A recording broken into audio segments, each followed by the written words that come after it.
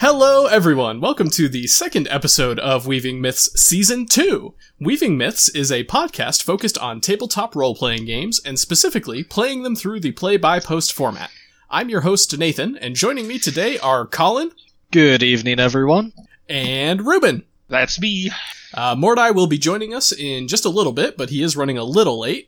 Anyway, we are all moderators on Mythweavers, a play-by-post gaming website. Colin is an administrator, but that's okay. I included him in that moderator category because he's in charge of all of us moderators, and we're here to help bring your game to the next level. If you're not familiar with Mythweavers, you can find it at myth-weavers.com. As always, we are joined by the impeccable text chat, which members of Mythweavers are using right now to ask questions and contribute to the discussion. If you, too, would like to be part of the text chat, feel free to join us on the Mythweavers Discord server every other Saturday at 8 p.m. Eastern Time. Last week, we talked about Game Rescue, but didn't quite get to finish talking about it, so we'll be finishing up that topic. We'll also be talking about co-GMs and revamping character. After that, we'll open the floor to a live Q&A session from the text chat where anyone can ask us anything, be it about Mythweavers, gaming, or anything else they want to know.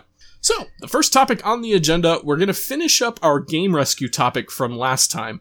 And the first thing we're going to talk about is what happens when your game stalls. So how do you pull your game out of a stall where it seems like everybody's taking forever to post, you're having trouble encouraging people to post, like, it just seems like it's slowed down a lot. Well, first, we're going to be assuming that this slowdown is actually a slowdown and not somebody who's just disappeared. I mean, you kind of have to do your due diligence and make sure it's not slowing. Establish it's actually a slowdown and not a disappearance. Which really just means reaching out to them, sending them a private message on the website, check in, seeing when the last time is they were active on the website, that sort of thing. Yep, and so once you determine whether or not they're just posting... well, I guess before we go there, if the GM is the one that's slow to respond, then players themselves, they can take it on themselves to find a way to keep the game moving during lag periods. They can consider creating like a side thread that tells an in-character story that wouldn't fit in the current context of the main story. Actually, in my Starfinder game, my players have been doing this a lot, and it's really cool to see them doing things and writing things that aren't part of the main story. Yeah, and if you do this, I recommend either doing it as a prequel or some other kind of asynchronous time setup to where players can not have to worry about the main plot interrupting what they're doing on their own. I've actually had Chimi do this in the game that they're all still waiting on me to get started, so he's had a side thread running as the ship's counselor interviewing all the new crew. Oh, that's awesome. He is a little too good at getting into that race. Oh, what race is that? It kind of looks like... so this is the Planet Mercenary system, the game system set in the Schlock Mercenary universe. So... Well, Chimi said it, he's pretty much playing a Space Raptor. Ooh, except okay. The Space Raptors are more peaceful, and their mortal enemies are cute-looking koala bear-looking aliens, who are the violent ones. Looks like Mordai might be here, but there might be audio trouble. Yeah, so side threads are useful. Another thing you do as a GM, especially if you notice it's you as GM that's kind of slowing things down, maybe ask one of the other players if they can help with some of your GM duties. Like if you got a guy who's really into the mechanics, maybe have them help with the mechanical side of things. If you have somebody who's good at like just driving plot, maybe give them a little more autonomy, give them a little more individualism to move forward. Hey guys. Hey, Hey, there we go. Discord updates. Gotta love them. Yep. So everyone, Nice. welcome Mordai. Hey man. So, Mordai, I'm not sure how much you were keeping track of the conversation, but we're just talking about what to do if the GM is the one that's slowing down the game. Well, I actually have been keeping track, and unfortunately this has happened to me a lot. I think you guys have hit on big things with having players with autonomy willing to drive the plot forward in your absence. But you can also help by having an extra GM on hand. I mean, if you have a partner, it's a lot easier for somebody to be available, even if it's not you that's that somebody right now. Yeah, and we're going to go into actually how to use a co-GM a little bit later in the episode, too. Indeed. But one of the side benefits is, and I'll put in a plug for the Rescue Society again here, if you already have a second GM in place, then you're a step ahead when it comes to, the GM isn't actually just slow, they're needing to disappear for some reason, and now we need another GM. Well, you've kind of got one already in place.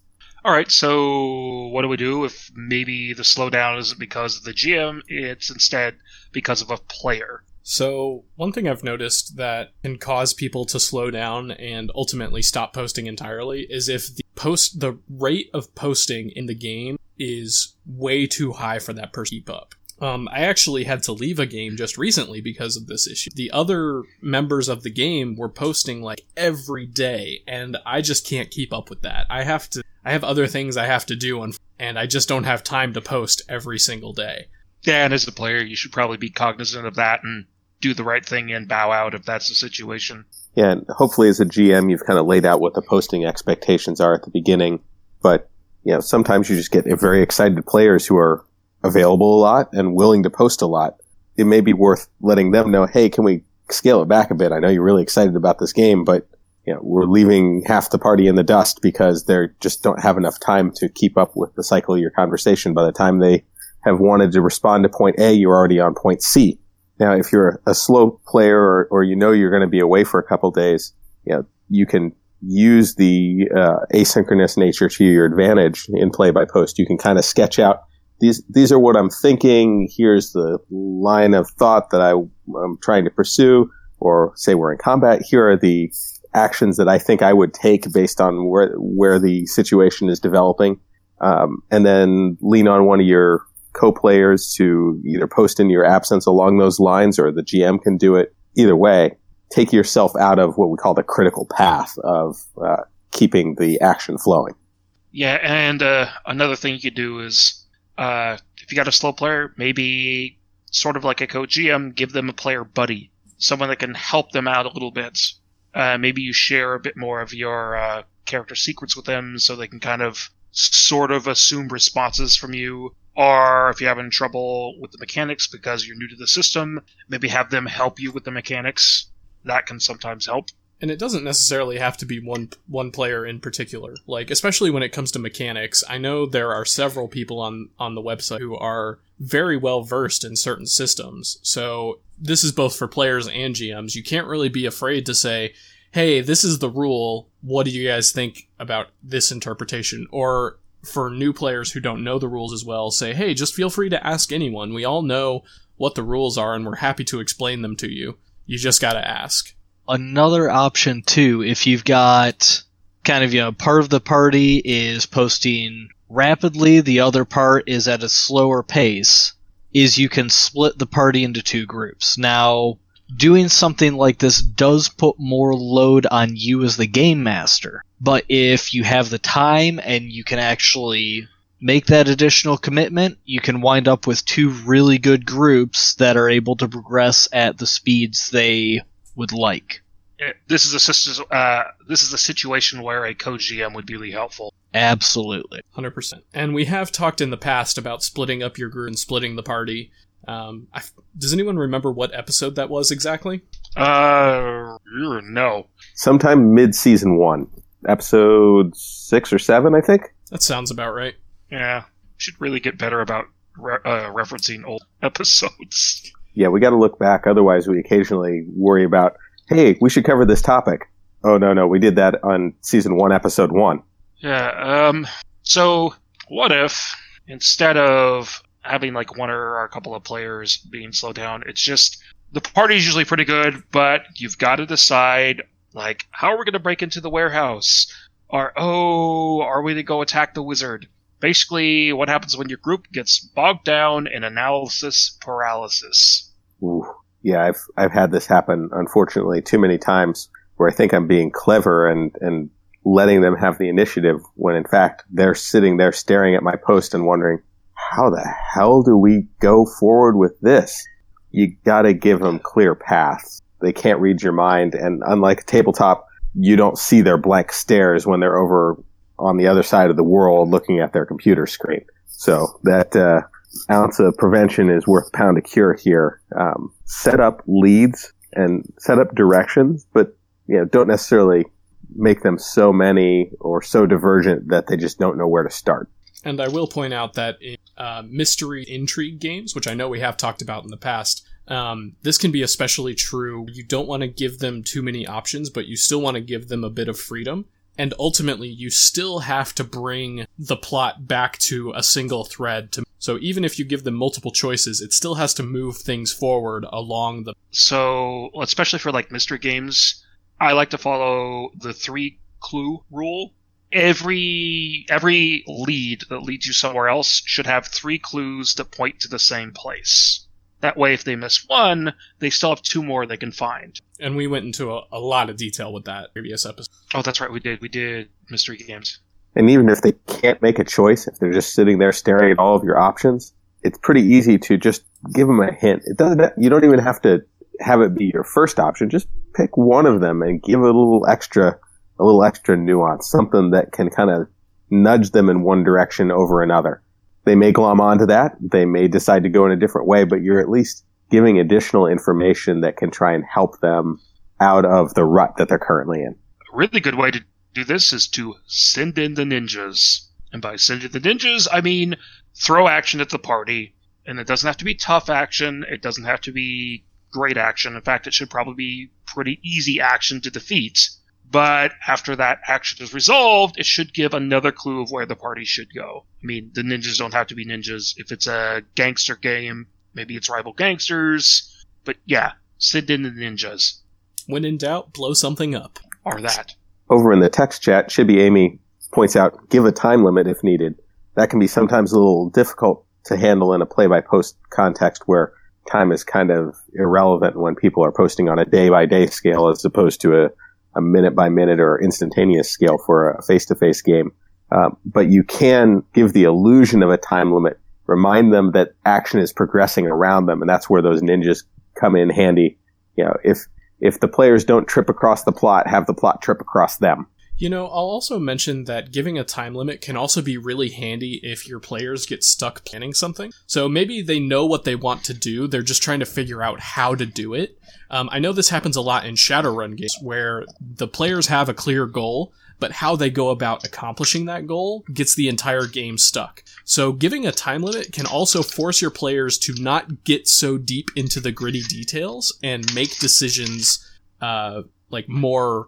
And so, one thing I've also done, especially with Shadowrun, is when my players make knowledge rolls, or when they're trying to plan, I let them make rolls to actually start declaring their own details. Because once you give players the freedom to declare their own details, they're going to start declaring details that work with the plan they want to do, and that can kind of also get you over the hump. Yeah, Tiffany Corda over in text chat reminds us, and I know we've said this before, to be extremely judicious about red herrings, particularly in a play-by-post format.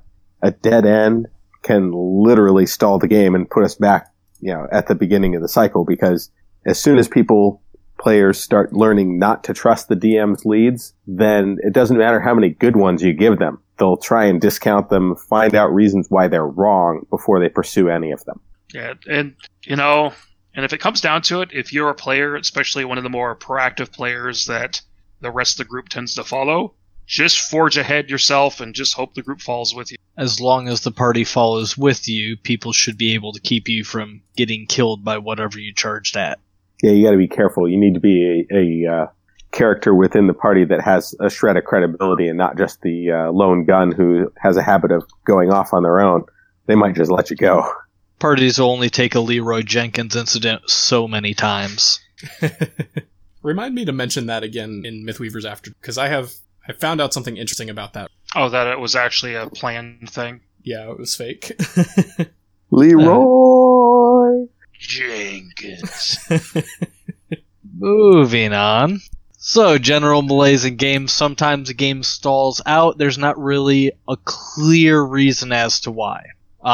So if this does happen, you need to figure out what caused it or what things caused it and figure out how to address it. So, this is a tough one I've found on play-by-post, but you have to be able to be honest with yourself about sometimes you have an idea for a game and the idea is just so cool that you don't want to drop it, but if you're not able to take a step back and realize, this game is just not going the way I thought it was, or this game is just not fun anymore, then you're really just lying to yourself. But you have to be able to say things like that about your games. If you can't, then you're going to end up just completely lost with, like Tiffany Corda says, if it's work, then kill it. Like, if you're having to work at it more than you're having fun with it, then it's time to just let the game go. Mythweavers is all about having fun, ultimately. If you're not having fun, then what are you doing? So,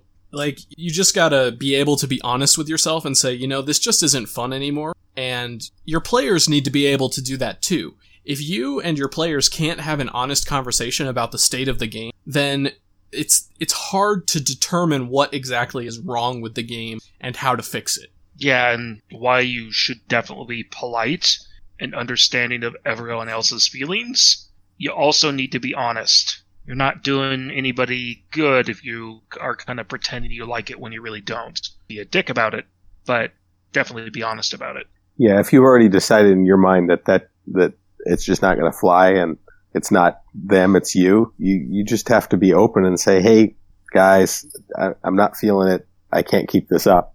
Maybe there's a way to work it out in a graceful way. Maybe someone is interested in taking over as a GM and you can have a transition period. But if that's not going to happen, you got to say, okay, it's done and sorry. And there's going to be plenty more opportunities to game. I would much rather have a game die because it just wasn't working out, and then I get back together with some of those same people, 6 months later, and we have a great time, because that's what it's all about, right? We're here to have fun. Yeah. No gaming is better than bad gaming. So once you've kind of been honest about it and you decide, okay, we really do need to fix this, a lot of times the problem can actually be the game system you're using. I've been in several games that have actually changed systems kind of mid-game, and it's not a bad thing to do. It can certainly work, especially if you're finding that, like, the role play is really good and people are good, but every time you go down to throw dice, you're like, oh man, I don't know what we're doing. The character doesn't really do what I want him to do. And so maybe look around. Maybe there's a better system you can find. If the system is slowing things down, maybe look for a simpler system. If it's too crunchy, look for something a little more narrative. It's a really kind of good way to give a shot in the arm to a game if the mechanics are the problem. Yeah. And while you're doing this, you should probably leave an open roleplay thread so players can keep roleplaying while everybody converts their characters to the new system, because that can stall a game out pretty. Yeah, in a lot of ways, it's like redoing the advertisement character creation process. Do everything we said in that episode. Make separate threads in a separate thread group where people can work on their character concepts and keep it out of the inline conversation of the story as it's going forward. Probably goes without saying that if you were in a mechanics-heavy segment of the story, you need to transition out of that into something where people can find their inner persona. Especially in play-by-post, going mechanics-heavy, especially lengthy combat sessions, can really wear on a game in the play-by-post format. I actually... Oh, go ahead, Nate. Okay. So I'll also mention that you can really have the opposite problem too. You can have a problem where the game system you're using doesn't have a way to handle what you're trying to. So if it's too rules light, you can have the same problem where suddenly you need to determine the success or failure of something, and the game system has no way to handle that. And at that point, you're getting into the territory of house rules and, like, rewriting the system to include whatever you're trying to do, and it's just a huge pain in the butt. Yeah, I mean, the system needs to at least moderately fit what you're doing. So what you're saying is, don't try to make every game into a Pathfinder game. I mean, yeah, basically. Sure, and I won't try and make everything freeform either. Yeah. I mean, you can have issues with the game system itself, but you could also have an issue where the tone of the game is just not what the group seems to gel around what they're going for. If the players come in and they're gung-ho for a dungeon crawl, murder hobo, secret collect style game, but you've got this character-driven foray into the psyche of the collective soul of adventuring in mind, well, chances are that probably is never going to mesh, but at least give it a try. Try and work styles towards some sort of collective tone that everyone goes out there and enjoys. It's possible that, maybe you just were a little bit too dark and stormy night of the soul, and you can lighten it up a bit and still meet most of what you were going after, but get the players out of the inner monologue angst where they never interact with each other and the game is just dull. You've been reading a lot of Chandler lately, Mord? So it had a very Chandler vibe to it. I'm just channeling Chandler. Ooh. Yeah, I mean that's really an extreme example of style difference. More typically, you go in with an idea that you're going to be relatively crunch heavy, grind it out, and the players are in it for maybe a little more lighthearted superhero swashbuckler swinging on ropes type of easier success rate than you had in mind. That can probably be bridged relatively easily. Dun, dun, dun, dun, dun. Oh my god. Alright, I guess I know how we're filling the silence this episode. I stuck it in my own head. Why did I do that? You deserve that. Yeah, probably. Yeah, and if we went over motivation, right? I think to a certain degree. I mean, if it's that people just aren't motivated to post, you have to have that honest conversation about, hey, what would it take to make this game more exciting again? It's definitely something that has happened to me a fair amount. You go through a really awesome, intense sequence, and you get to the denouement, and people are like, oh man, I really missed that really intense thing that we were just doing, and this game just isn't exciting to me anymore. Maybe it's time to ride off into the sunset. I think we covered that pretty well. I've got nothing further to add to it. Alrighty, so our next topic is going to be co-GMs, and I know we touched on this a little bit earlier, that you can find a co-GM for basically any situation, but so let's talk a little bit about some of the benefits of finding before we do that, what is a co-GM, and how do they help you with your game? So, co-GM is literally another game master that runs the game with you. Ideally, you're working in a partnership, you're communicating well between the two of you, and you both work on the same game. And Mythweavers does support multiple GMs in one game, so that's pretty easy to do just with the site itself. Now, at its most basic part, as we mentioned earlier, the idea of the co-GM is you get to distribute the workload between two people instead of having to take it all on yourself. So if you're running, say, multiple parties, or if you've got some real-life stuff going on that's kind of dragging you away, having that second person really helps with balancing out the load. Yeah, and the more players you have, the more exponentially they're going to help. Yeah, so having multiple GMs means you can, in general, take on more players than normal. So normally, I think we've recommended in the past that you should look for anywhere between 4 and 6 players. With a co-GM, you could probably look for somewhere between 6 and 8.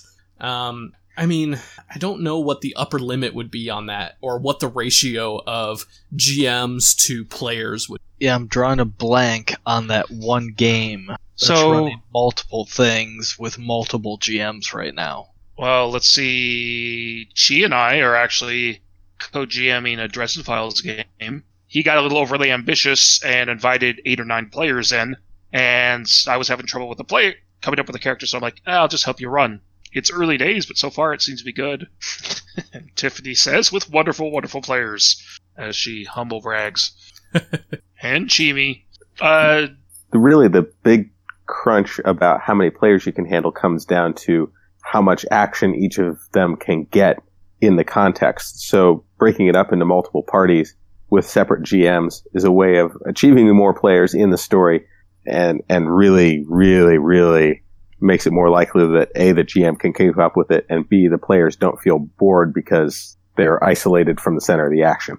Yeah, generally GM response time is also better, because with 2 players, especially if you're on different time zones, such like that, there's a better chance of a GM usually being online to answer questions. Can either mean you can post a little bit faster, or that the posting rate kind of really smooths out. Or your GMs can even give each other a break. So, if one GM gets burnt out or has something in real life come up, they can defer to the other GM for a short amount of time and then come back when things are better. Yeah, That and the redundancy even means that if the other GM has to drop out, hey, you still have a GM going.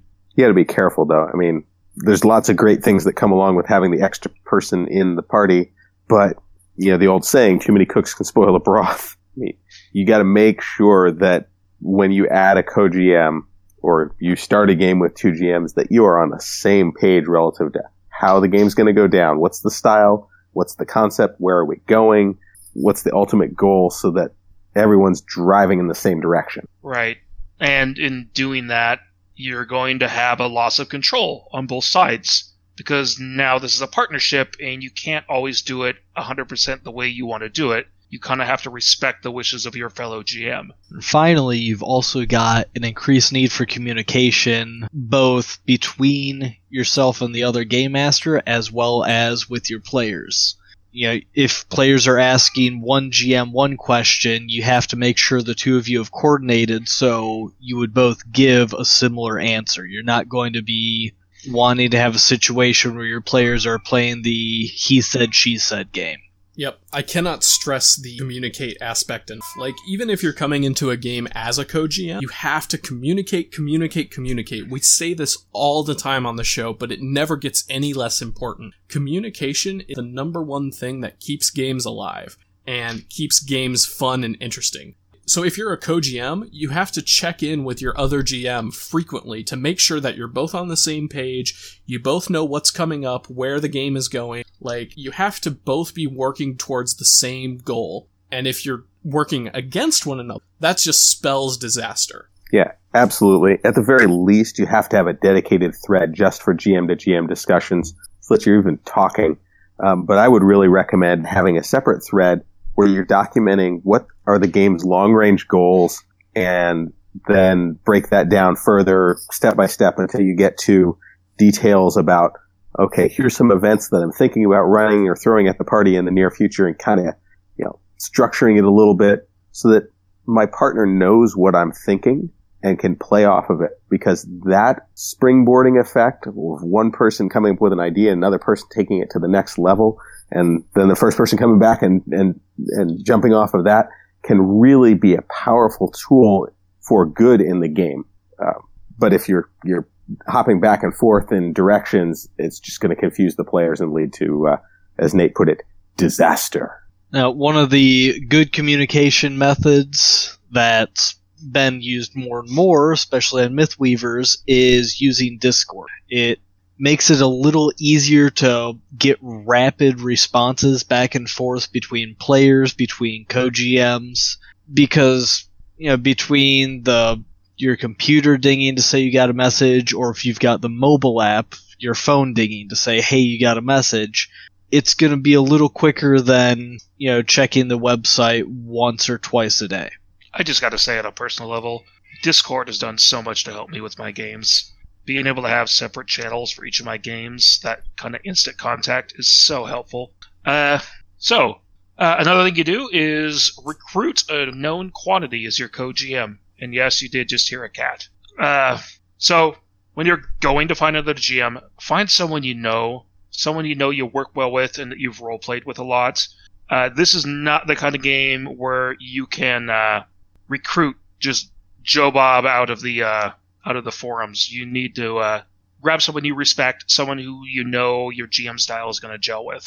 I'll put a slight caveat on that. If your balance is going to be that there's a head GM who's kind of teaching a younger GM the ropes, someone who's a little less experienced but wants to get their toes in the water, then you can go a little bit more random. Certainly you got to talk about, okay, here's what I've got in mind for my game, and here's where you can help. Here, me as the apprentice, here's the type of things that I want to learn, and then me as the GM, here's what I'm going to do to try and achieve those goals. But again, communicate. If you're not talking to the person, if you just picked them up and said, hey, I need some help for this game, and they say, sure, I can help you with this game, disaster. Is that the word of the day? This episode of the Mythweavers podcast brought to you by disaster. And we're running the other way as fast as we can. No, that was the old Pee-wee's Playhouse reference. You know how they all scream when the word of the day came up? So, if you're not really certain with your co-GM selection, which can happen, even if you find someone that you know and you've played with before, something that can help you guys work together is if you both run separate plot lines. So maybe you two have two different groups that are going through the same plot. You can communicate back and forth between one another to kind of coordinate how the game is going. So this can be a great way to build a relationship between two GMs and make you guys work even closer. That way, when you do finally get to working as one plotline, you guys are ready for it. You've already been communicating, you've already been working with your players and your other GM. It can help your players, or it can help you guys work together closer than otherwise. I don't know if that made sense. I think so. Yeah, and, instead of breaking down by plot, you can also break your roles by kind of type. So if one of you is really good at running combats, but not so great at handling the NPCs, maybe you split the thing up that way, letting each GM work to their own strengths. Yeah, that definitely favors systems that are very rules intensive. You can even break it up further where, if it's got rules for social combat versus rules for, swords v sword combat, the latter is something where I certainly find that often my players know more than I do. So, reach out, get the help, find a teammate, someone that you can trust, and it'll go fine. All right. Does anyone have any final thoughts before we move on to our last topic of the evening? Just that I think everybody should maybe try using the code GM once. I think it's a rewarding experience. Colin? Mordai? I'd say we covered things thoroughly.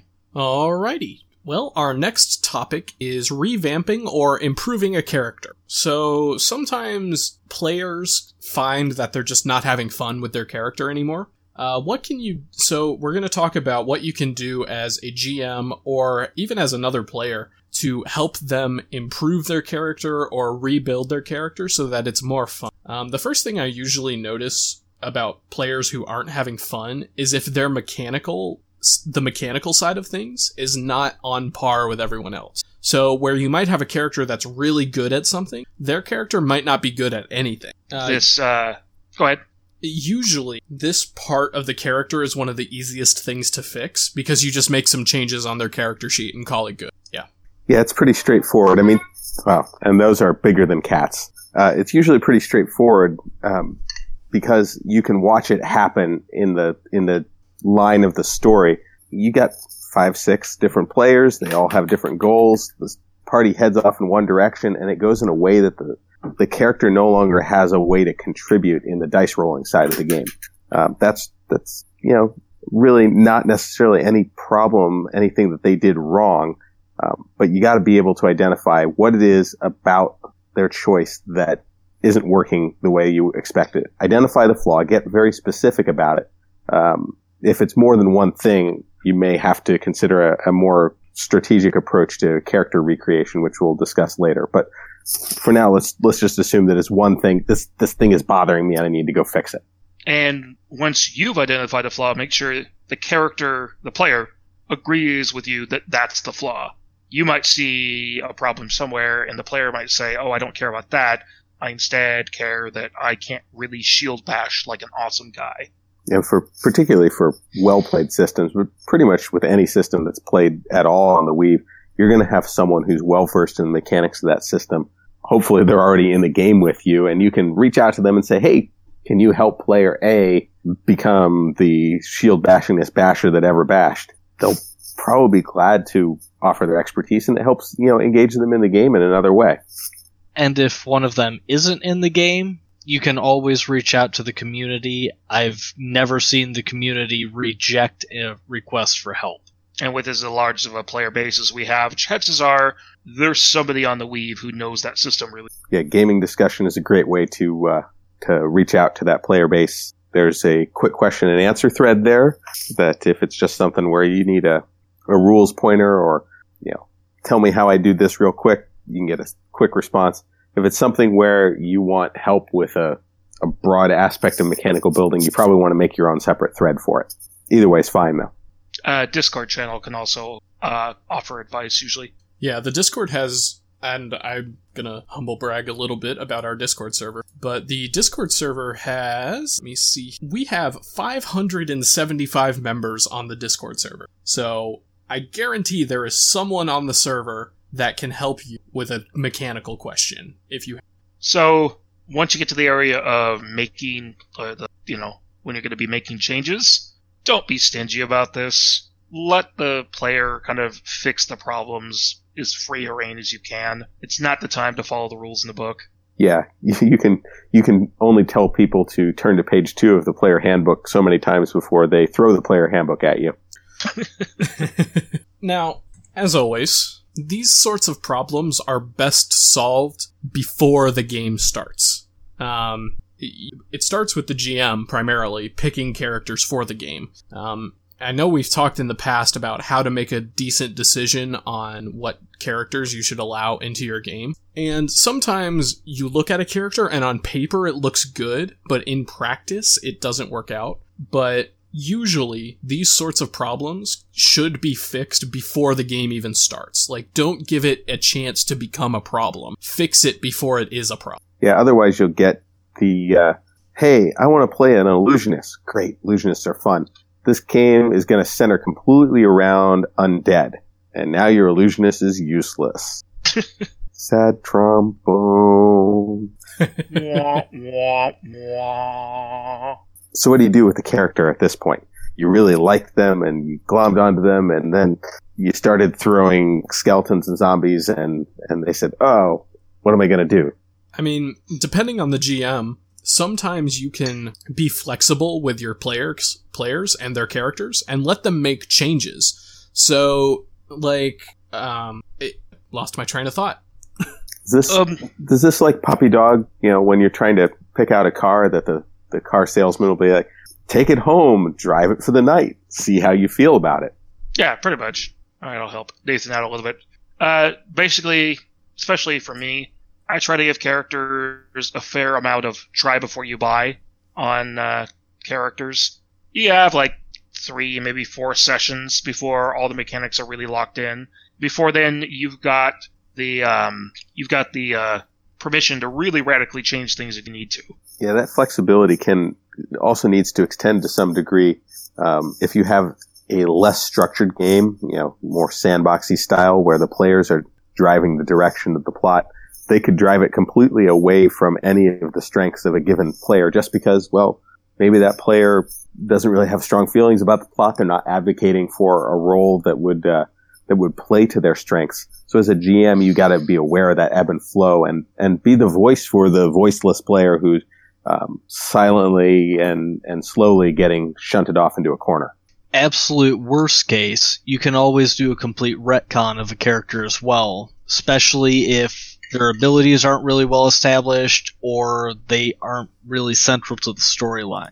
So it's very easy to go back, especially earlier in the game, and do a complete revision of a character so that it's more suitable to the story. Sure, and if it does come to a full revamp of a character, sometimes the easiest way to handle that is to just write out the old character and replace it with a new one.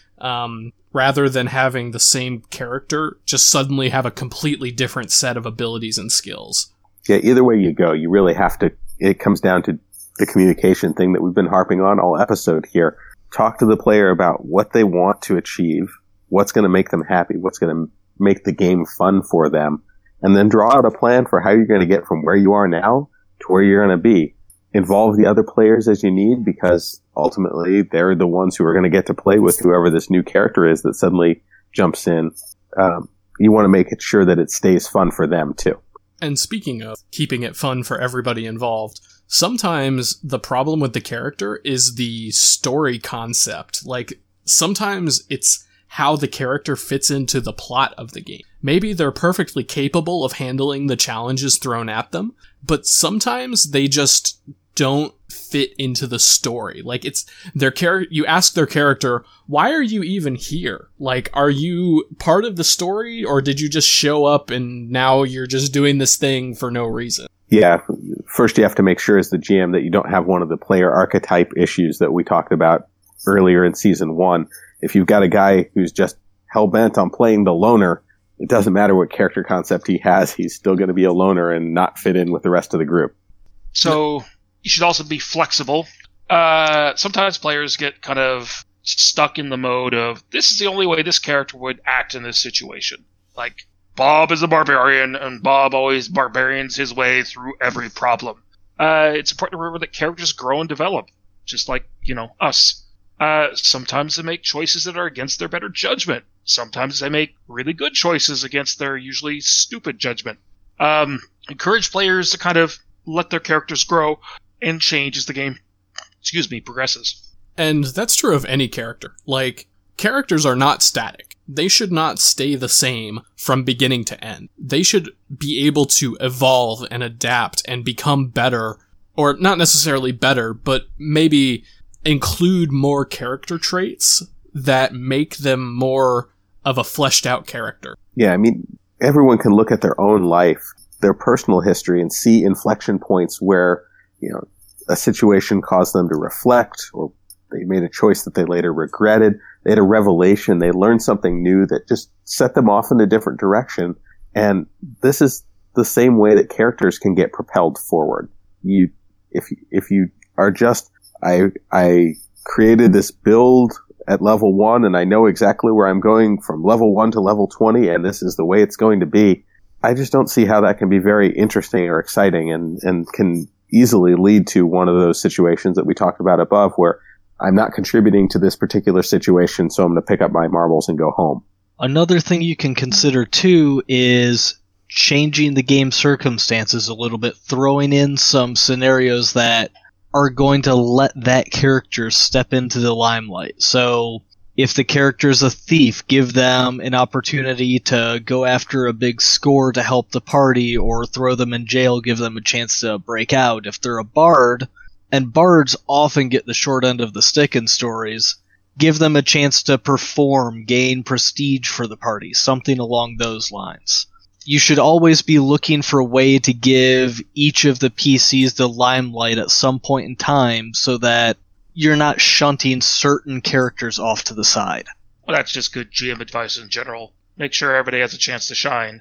And if one player is lagging, move the spotlight toward them a little faster than you would otherwise. And if they're not taking it, well, you can have that separate communication discussion with them about, hey, I thought this scene would really, help you get into the game or give you an opportunity to do some things. You didn't grab it. Is there a reason why? Sometimes maybe you just didn't understand what they were really going for. Fixing that communication problem will make the game more fun for everyone. All right. Well, I think we have covered that fairly well. Do we want to say anything else before we move on? Have we said communication enough? No. You can't. Without good communication, there will be disaster. Word of the day. All right, and with that, we are going to move straight into the Game of the Week. This week's Game of the Week is Zeitgeist, being run by B. Watford. Zeitgeist is an adventure path for Dungeons & Dragons 5th edition. The players will be serving in the Royal Homeland Constabulary in the nation of Riser, protecting the country and its citizens from threats both without and within. B. Watford has described the types of characters he's looking for as steampunk versions of James Bond, Jack Ryan, or MacGyver. B. Watford is looking for somewhere between 4 to 6 players that can give detailed, interesting posts that are prepared to have their actions mean something in the world and can play it smart. B. Watford subscribes to the rule of cool, so if it's cinematic and epic, go for it. On a personal note, I've gone through B. Watford's detailed and comprehensive character creation process before, and it produced one of the best characters I have ever written. I highly recommend giving it a go, if for no other reason than to see how well you do with it. Zeitgeist closes for applications on March 1st, so be sure to get those applications in quickly. Very quickly, we had a lot of games to choose from for the Game of the Week, and I do want to give an honorable mention real quick to Chronojackers by Orpheus. That game, I haven't looked at it too closely, but I do remember the concept for it being extremely cool. Let me pull up the ad real quick here. It's using a Powered by the Apocalypse modification called City of Mists, and at the core of the game, it's a heist game. But there's escape routes or time, right? Yes, that is correct. Yeah, their escape routes are through time travel. So both of those games, I will put links in the Discord chat, and I will also put them in the forum post when the episode goes live on Sound. Now, the real question is, would your detailed and comprehensive character creation process survive the Nathan rubric?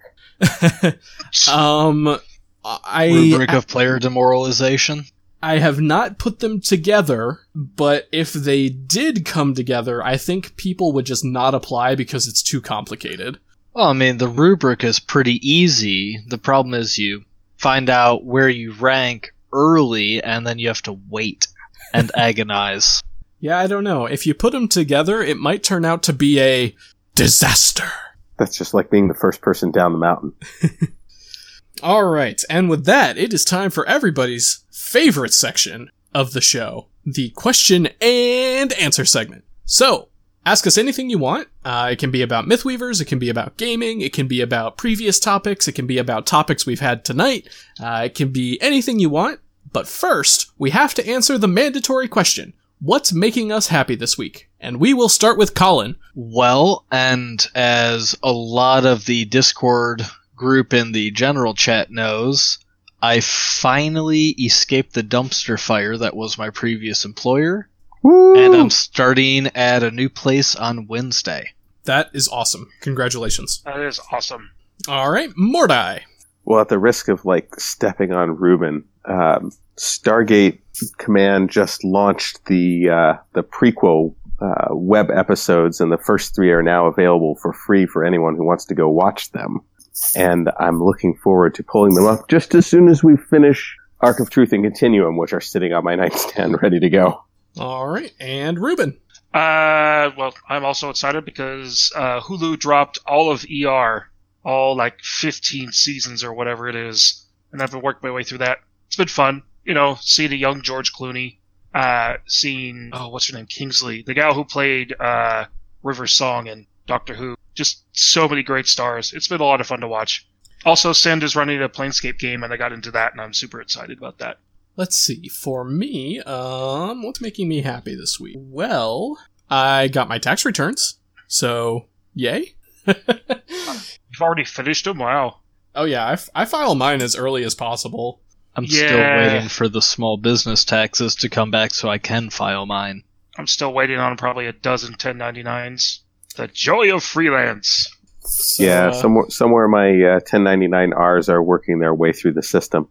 So yeah, that's what's making me happy this week. All right. So now feel free to ask your questions. While you are typing up your questions in the text chat, we do have a couple here that we're going to go through. We're going to start with, are there any rules you wish were kept around from older versions of systems? This can be like D&D or Shadowrun, or is there an old rule that they got rid of that you wish they had kept around? Controversy ahoy here. I'm going to go with, and I'm an old school D&D player, I will say, back in the day. How far back in the day? Red box. There we go. Different character classes leveled up at different rates because they actually took somewhat of the time, really through trial and error, but I'll give them a little credit here that they had worked it out to try and relatively balance out the power creep between spellcasters and non-spellcasters. I love D&D 3.5. I play a lot of it, but the fact remains that spellcasters advance really quickly relative to non-spellcasters, and you get to the point within 6 or 7 levels that there's a pretty good divide that's very hard to bridge. So, yes, spellcasters were piddly 4 hit point creatures through the first 5,000 experience points of their existence, but that meant that the fighters mostly kept up with them through the point where they could start dropping 3 or 4 fireballs a day. So, I'm going to say, for me, it's actually from D&D 4th edition. There's a few things I loved, and one was everybody kind of having the same power structure. I thought fighters having awesome powers like Come and Get It was amazing. I also thought that the rule for all magic weapons returned to your hand when thrown was good.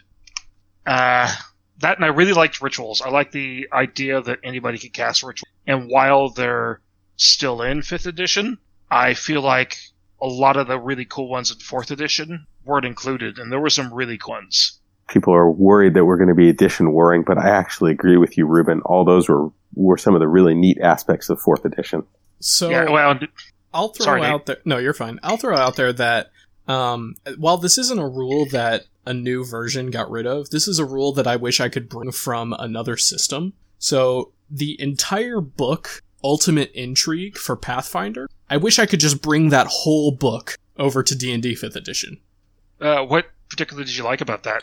So, Ultimate Intrigue introduced actual rules for social combat and navigating your way through social circles. And so it's basically all the intrigue stuff. So it's like nobles and loyalty and gaining favor. And I just wish I could bring the whole book over to 5th edition. Nice. Let's see. I'm just looking at my shelf of games. Oh, you know what? I liked the Technomancers from 4th edition Shadowrun better than I like the ones from 5th. I think Technomancers not being able to do Overwatch is stupid. But then I guess there's, I actually prefer 4th edition, and so there's actually stuff from 5th edition I backport into 4th. I gotta say, 4th anniversary, specifically. Yes. Yeah, that's what I specifically mean too. Yeah, for Shadowrun. That, one of my all-time favorite systems. Me too. Oh, and you know what? I love the fluff of Changeling the Dreaming a lot more than Changeling the Lost, but I think all the Changeling the Lost rules work a lot better. So I wish I could just take all the fluff from Dreaming and put it into Lost. So, Colin, what about you? What about, didn't Stars Without Number just come out with a new system? It did come out with a new system, actually. And Arcticus is all excited too, because he's running... Actually, I think we're the only two running Stars Without Number games on Mythweavers right now.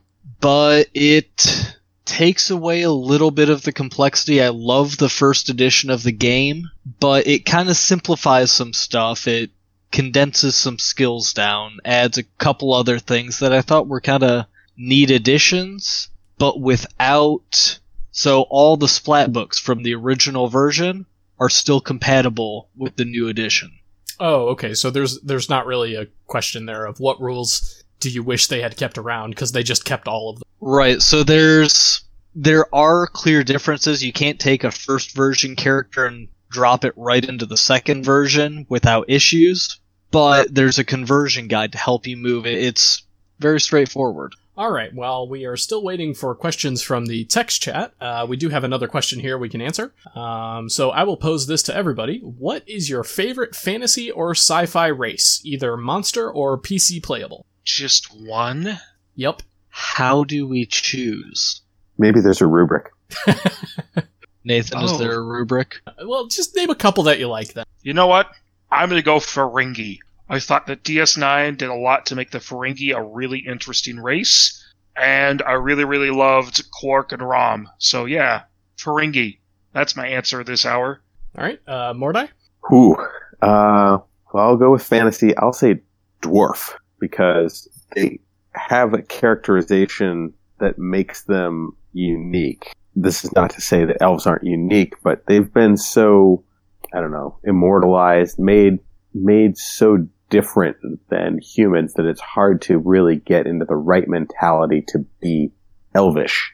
Dwarves, on the other hand, have a human-like quality well enough that I think personally for me it's a lot easier to get into character for a dwarf because I can understand kind of the way they would think.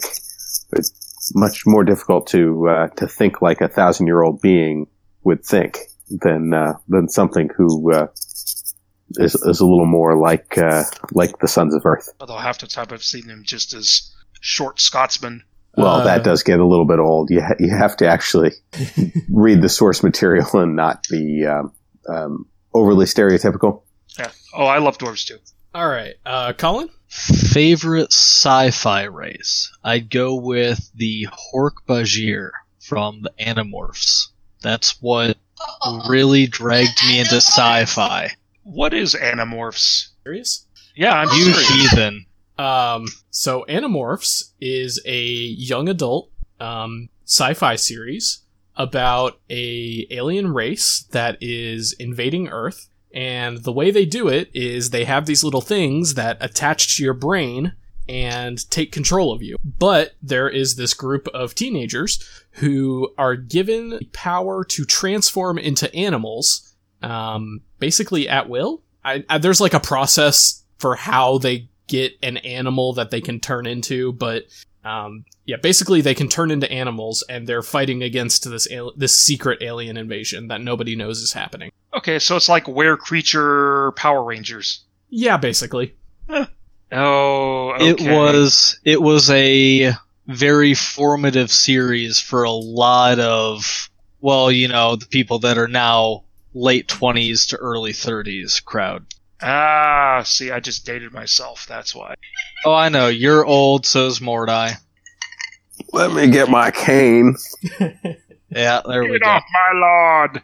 So for me, I am gonna go with, I'm gonna go with a sci-fi race, and I have to say Skittermanders from Starfinder. They're basic tiny furry goblins with 6 arms, and they're adorable. Oh my god, that's the cutest thing ever!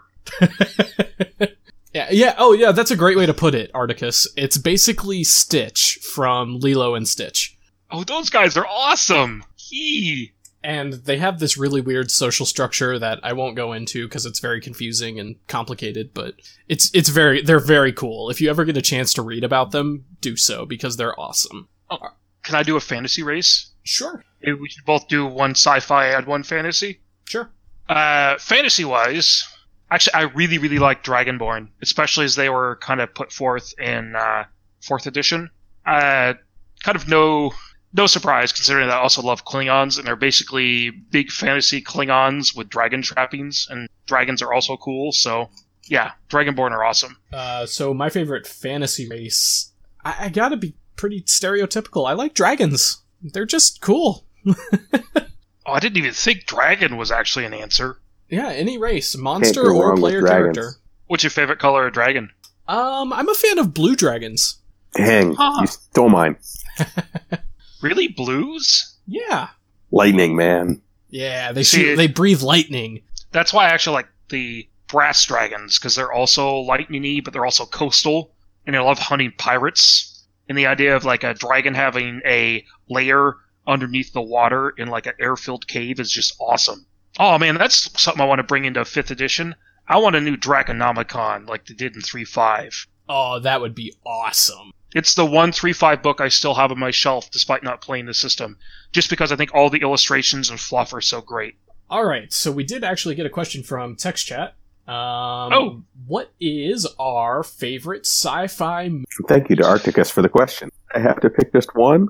Yes. Yeah. All right. What's- I'm going to go out on a limb. E.T. Really? No, mad respect for that. No, I'm not trying to diss it. That's interesting. It was the second sci-fi-ish film it was actually the second film I ever watched in theaters. The first being The Empire Strikes Back.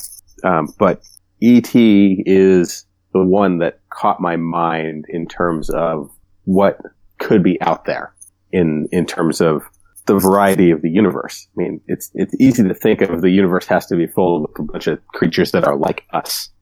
E.T. wasn't, but there's commonality that can always be achieved, and that was what inspired me. So I might get a little bit of hate, but I'm gonna go. My favorite sci-fi movie is Equilibrium. I love that movie. I'm trying to remember what that movie's about. So it's got Christian Bale in it. He is the lead character in a dystopian society where the government administers drugs where people cannot feel emotions. And he stops taking the drug. And it's about him and his family. It's very interesting and very good. And it's also a very good action movie. It didn't get as much recognition as it should have because it came out the same summer as Minority Report. Oh. Yeah, so not a lot of everybody Which is- went and saw Minority Report, and not a lot of people saw it. Not as good of a sci-fi movie. No, not at all. I'll agree with Mind you, Equilibrium was a little iffy on the science part of sci-fi, but God, it was fun. Yeah. And the action was fantastic. Oh man, that scene in the dark room.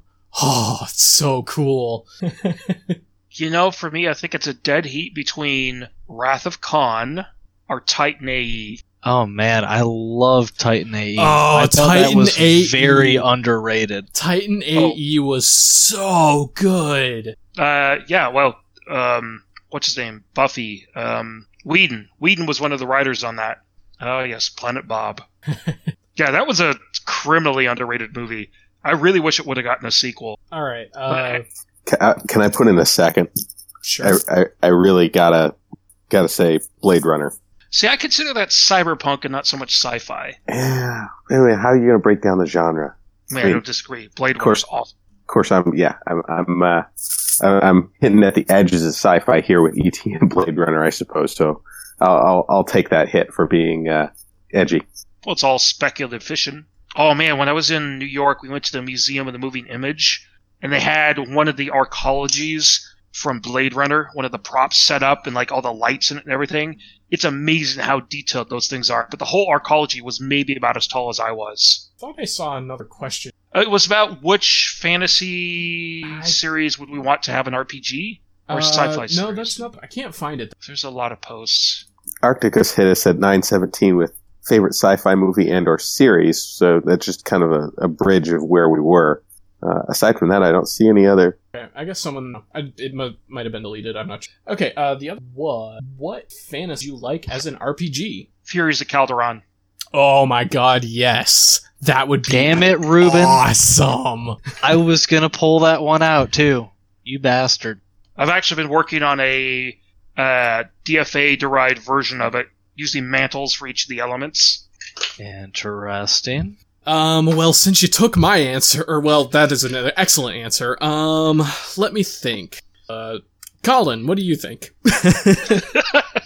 Nice deflection. Clumsy deflection. I mean, we could all just have the same answer. I gotta be honest, that does sound so cool. Well, and I mean, the other ones that I like already have systems. There's already a Mistborn. Well, yeah, and Chibi Amy just pointed out there's already a Mistborn RPG. Yep. I've never played it, but I have wanted to. It looks really cool. I mean, I'm not... You know what? I got one. The Cinderspire series. Ooh, that's another good one. Ooh. Uh-huh. Has the second book come out yet? I don't think so. No, it has not. He's finishing up the next Dresden Files book first before he starts writing it. Yay! I mean, I'm disappointed and excited, so I mean, it's kinda... The Cinder Spires one is his Aeronauts Windless. Yes. Yep. I got him to sign both my Dresden Files RPG book. Oh, what? Oh god. I thought we had left this behind. That's never going to die, and you know it. It's your fault, too. I guess. The All triumphant return of Grok, the Dwarf Slayer. The Dwarf Stomper, thank you very much. Alright, we have time for one more question. So, Chimi says he has a question, so we will wait for Chimi. Okay. Chimi wants to know when the Night Case Book 2 is coming out. And at the rate things are going right now, it's going to be probably summer or fall of this year. So, okay, for those of you that don't know, I did write a novel.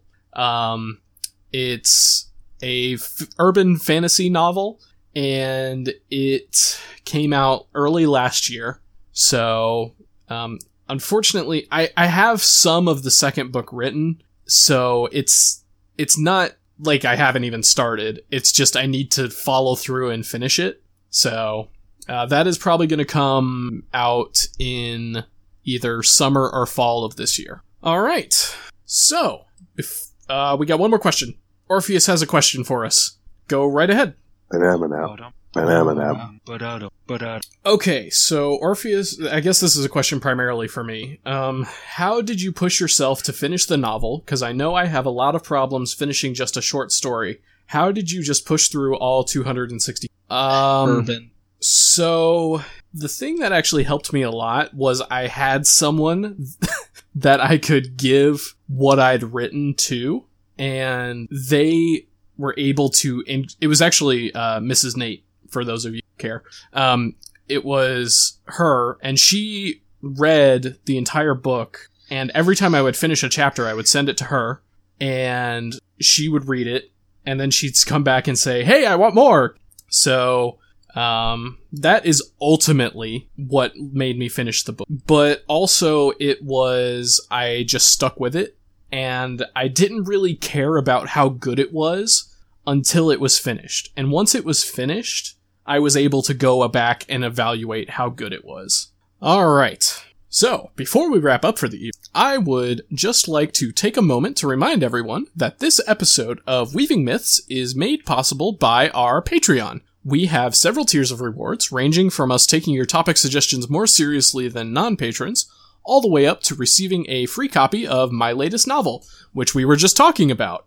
Another reward that's coming out very soon is on March 10th, we're going to be doing episode 3 of Lost Mines of Phandelver, where Ruben is running myself, Colin, and Mordai, and Merlana, and Chimi through Lost Mines of Phandelver, which is a D&D 5th edition adventure. So contributions start at as little as $1 per month, so it doesn't take much at all to show your support.